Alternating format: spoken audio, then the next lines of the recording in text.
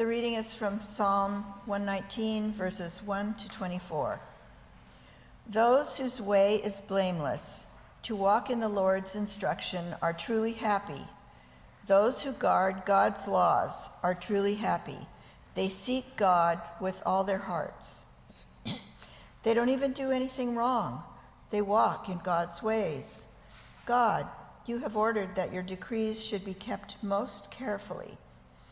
How I wish my ways were strong enough when it comes to keeping your statutes. Then I wouldn't be ashamed when I examine all your commandments. I will give thanks to you with a heart that does right as I learn your righteous rules.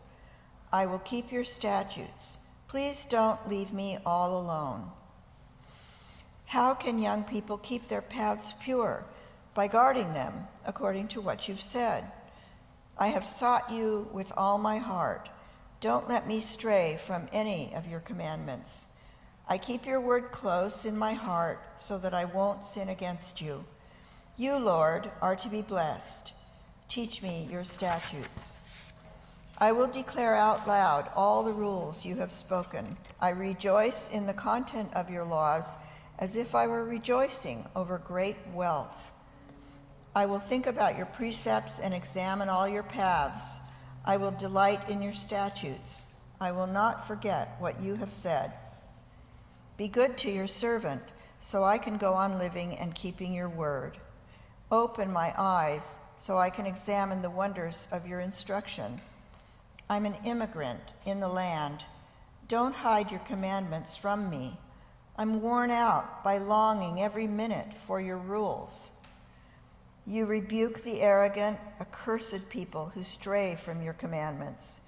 Take all their insults and contempt away from me, because I've kept your laws. Even if rulers gather and scheme against me, your servant will contemplate your statutes. Yes, your laws are my joy. They are my most trusted advisors. The word of God for the people of God. Thanks be to God.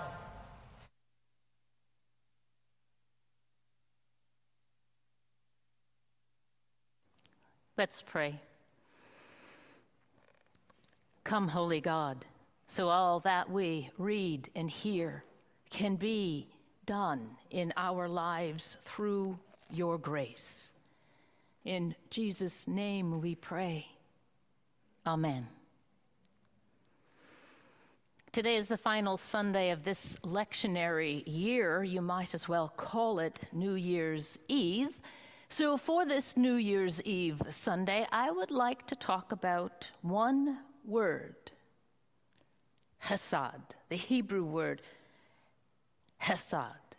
And I'm trying to be kind to how that word is supposed to be pronounced because I'm on microphone and it can sound pretty awful if I do it correctly. Hesed is a multi-dimensional word often translated loving kindness, steadfast love, mercy, favor. But there is no one translation that adequately describes hesed, or God's profound disposition toward you. God's hesed understands all that you should be, but are not, all that you should do, but we do not. Hesed is God's attitude toward humanity, understanding that God is provider, protector, deliverer, stronghold, the one who asks for a reciprocal commitment from us, so that we will have faith in God's hesed. Through sandy deserts, green pastures, and tumultuous waters, hesed is the strength we hold on to, the faith we adhere to, the faithfulness we cling to and practice. Hesed includes our lament, how long, O Lord? And our refusal. I don't think that's a very good idea, God. As well as our hope. Make me a channel of your peace. Hesed is at work within us when we trust the assurance of things hoped for, the conviction of things not yet seen. Hesed is the word for your life, and it is lifelong. The word is included in Psalm 136 in every single one of the 26 stanzas. It is basically a psalm of chesed. Psalm 119 that Margaret read to us has this word only 7 times. But the essence of relying upon God's law, which means God's way, is in each of the 22 strophes. And each strophe has 8 sentences, 8 lines, totaling 176 verses in a seemingly endless Psalm 119, all reflecting on the character of God, the chesed of God, and our response. Psalm 119 is an acrostic. Each stanza strophe uses one letter of the Hebrew alphabet to formulate the entire stanza, which explains why the language, as if you are disciplined enough to read all 176 verses, the language is stiff, it's uncomfortable, it doesn't work. Because it's written, our translation is in English. It works in Hebrew, which I would not even care to consider reading. Margaret only read 3 stanzas, Aleph, Bet, and Gimel. When Charisse was putting the words on the slide, she said, "That's a really long reading." And I said, "You have no idea. That is really a very short reading." The Aleph stanza, the first line, begins with the Hebrew word astir, happy, blessed, in relationship to following God's ways. The word law is there, but it isn't what the police use to determine whether I am or am not speeding. Torah, law, is the way God is, the way God acts, not just the words written down. God's instructions to live, to worship. Torah, the instructions of God as God's self-revelation. God's instructions, Torah, begin and end with chesed. For Torah was not just what was written down or what was spoken as a sacred text, but who and what God is. Not what we can get away with, what we should follow, who God is. The psalmist in 119 wants us to follow God's ways. The English words used, statute and precept, these are the closest translations that one can come to addressing living by God's instructions. The letter bet in Hebrew can connotate several things, including the prepositions in and with. So contemplate God in and with you. God does not stray. God remains in and with you. God's relationship with us is reciprocal, except that we do stray. God does not. Bet, in and with you. God practices commitment with humanity, sealed with a covenant. Our response? Bless the Lord. The Bet strophe mentions pure paths. Another way of addressing how God is and how God does. Sure, we want to walk in pure paths, but we all have a prayer of confession in every single worship service. Why?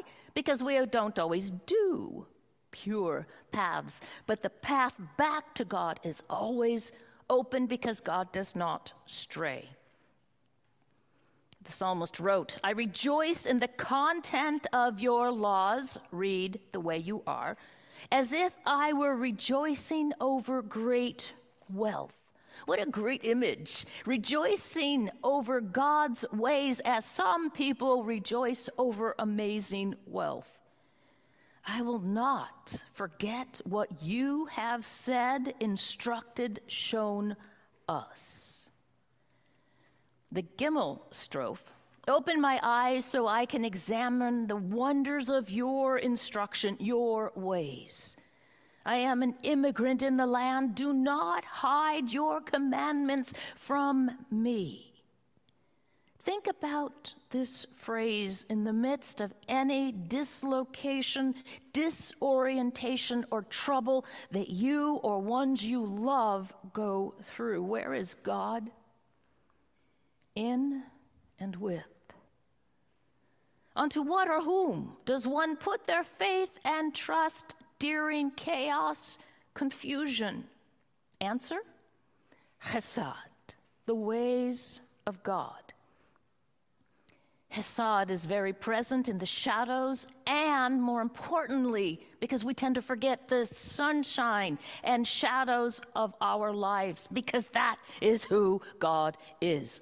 Chesed. Chesed is more conceptual than concrete, as is God's covenant with humanity. The concept of covenant, known to Abraham and to Noah, the first two to receive covenant promise with God, was a political agreement between a lesser power and a greater political power. And I think this may be one of the reasons that last week Byron said kingdom in the prayer of Jesus, the Lord's Prayer, represents a better translation than kingdom. I get it. I understand where he's going with that. And that does represent covenant. Greater powers were a major part of Israel, ancient Israel's self-understanding before and after their greatest king, King David, whose kingdom did not last long. Back in ancient times, a community, in order to exist, had to enter into a relationship with a stronger kingdom. And that was a covenant, a political covenant, so that the kingdom would have a protector, somebody who would defend, somebody who would provide, somebody who would be there when their borders were threatened by an outside force. In return, the vassal state, the smaller state, they would agree that they needed to give their crops, their produce, and finances to the stronger power. There was a fidelity that was implicit in covenant. To resist the stronger state in covenant was probably a prescription for your own death. But in God's kingdom, that latter part does not exist. God stayed with and in. Yes, there was punishment. Was there ever abandonment? Never. That is the relationship of God's kingdom of Chesed.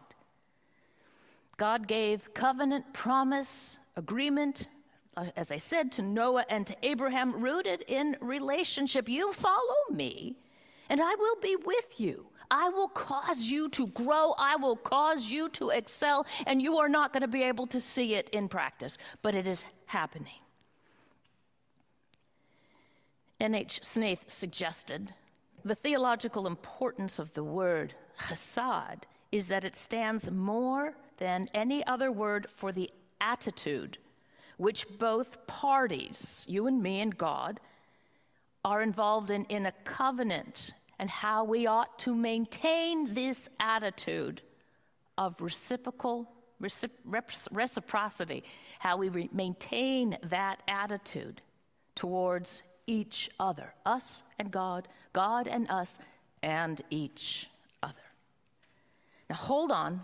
Don't be terribly bored yet, because I'm not going to give up on Chesed. And there's a reason. I'm just going to carry on a little bit more. In God's kingdom, the difference between that old ancient Sumerian covenant process was, of course, we're going to get you. In God's kingdom, it is, I am with you again and again, and I will not leave you. Will there be prodding and pushing and reminding? Yes, they're called prophets. Yes, it's called prayer today. Yes, God has the stronger position, but does God use it to hurt you? No. God uses it for and through Chesed, to protect. Did Noah and Abraham understand that part of covenant? Yes. Do we forget that? Yes.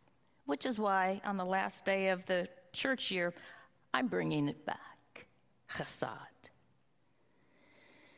When God sees our, of course not us, but our in general of humanity, lack of loyalty, what is God's response? Chesed. To woo us back. Where in the ancient practice, and even today if there's a political covenant, you break the covenant, there will be serious consequences. Here, there is no erasure by God when we are disloyal. But there is persistence with God to bring us back. In Chesed, God doesn't walk away when we turn our backs on God. God stays in and with and tries to persistently call us back. It's what a church does. That perpetual welcome. We don't need to ask questions. You are always welcome. This steady, persistent refusal of God to wash God's hands of us, saying, I'm finished, which God did with Noah and then with Moses. Noah didn't argue back again. He didn't know to. Moses argued hammer and tong, foot to foot with God. That's not who you are. Do not give up on these people. And God never stopped being persistent, even when Israel of old and us today are wayward. Does not stop. Chesed. God's Chesed is that sure love which will not let ancient Israel or us go. Even if we persist in waywardness, kingdoms or humans, where is Chesed? Still bet with and in us. God already went through the refusal of humanity through Noah. I know who you are, but I will not destroy you again. Let's not do that again. Chesed of God, unchanging, all-powerful, relentless, compassion, mercy, loving kindness, and praise God, forgiveness. Chesed. Walter Brueggemann calls this God's tenacious solidarity, which is the title of his book with Davis Haskins. Tenacious solidarity, biblical provocations on race, religion, climate, and the economy. Chesed. He writes, God is in tenacious solidarity with Israel in the Old Testament, and we are called to be in tenacious solidarity with the vulnerable, which then leads to all kinds of actions and policy formation out of God's tenacious solidarity. You've heard nonstop about Chesed, and at this point you're checking me out saying, I don't want to hear that word again. So here's the question. Can we too practice God's Chesed if God practices it upon us, with and in us? So I have said one thing over and over and over again. And now comes the quiz. What's the answer? Question: what undergirds the ministries of your life? Your passion. What undergirds your passion for justice, your passion for practicing welcome, your passion for honoring many cultures, for standing with the voiceless, and for being involved in worship and in service? What is the one word that undergirds all of that? You were listening. How did the Zoom community do? Did they get the right word too? Yay, all right, thank you. Maybe this is the best way to end this liturgical year, remembering that though human beings may perpetually err, and sometimes egregiously, God has promised to be present with us as we are also present with and for others. And Psalm 119 asks us to look again and again through 176 verses into God's tenacious solidarity. Hallelujah. Amen.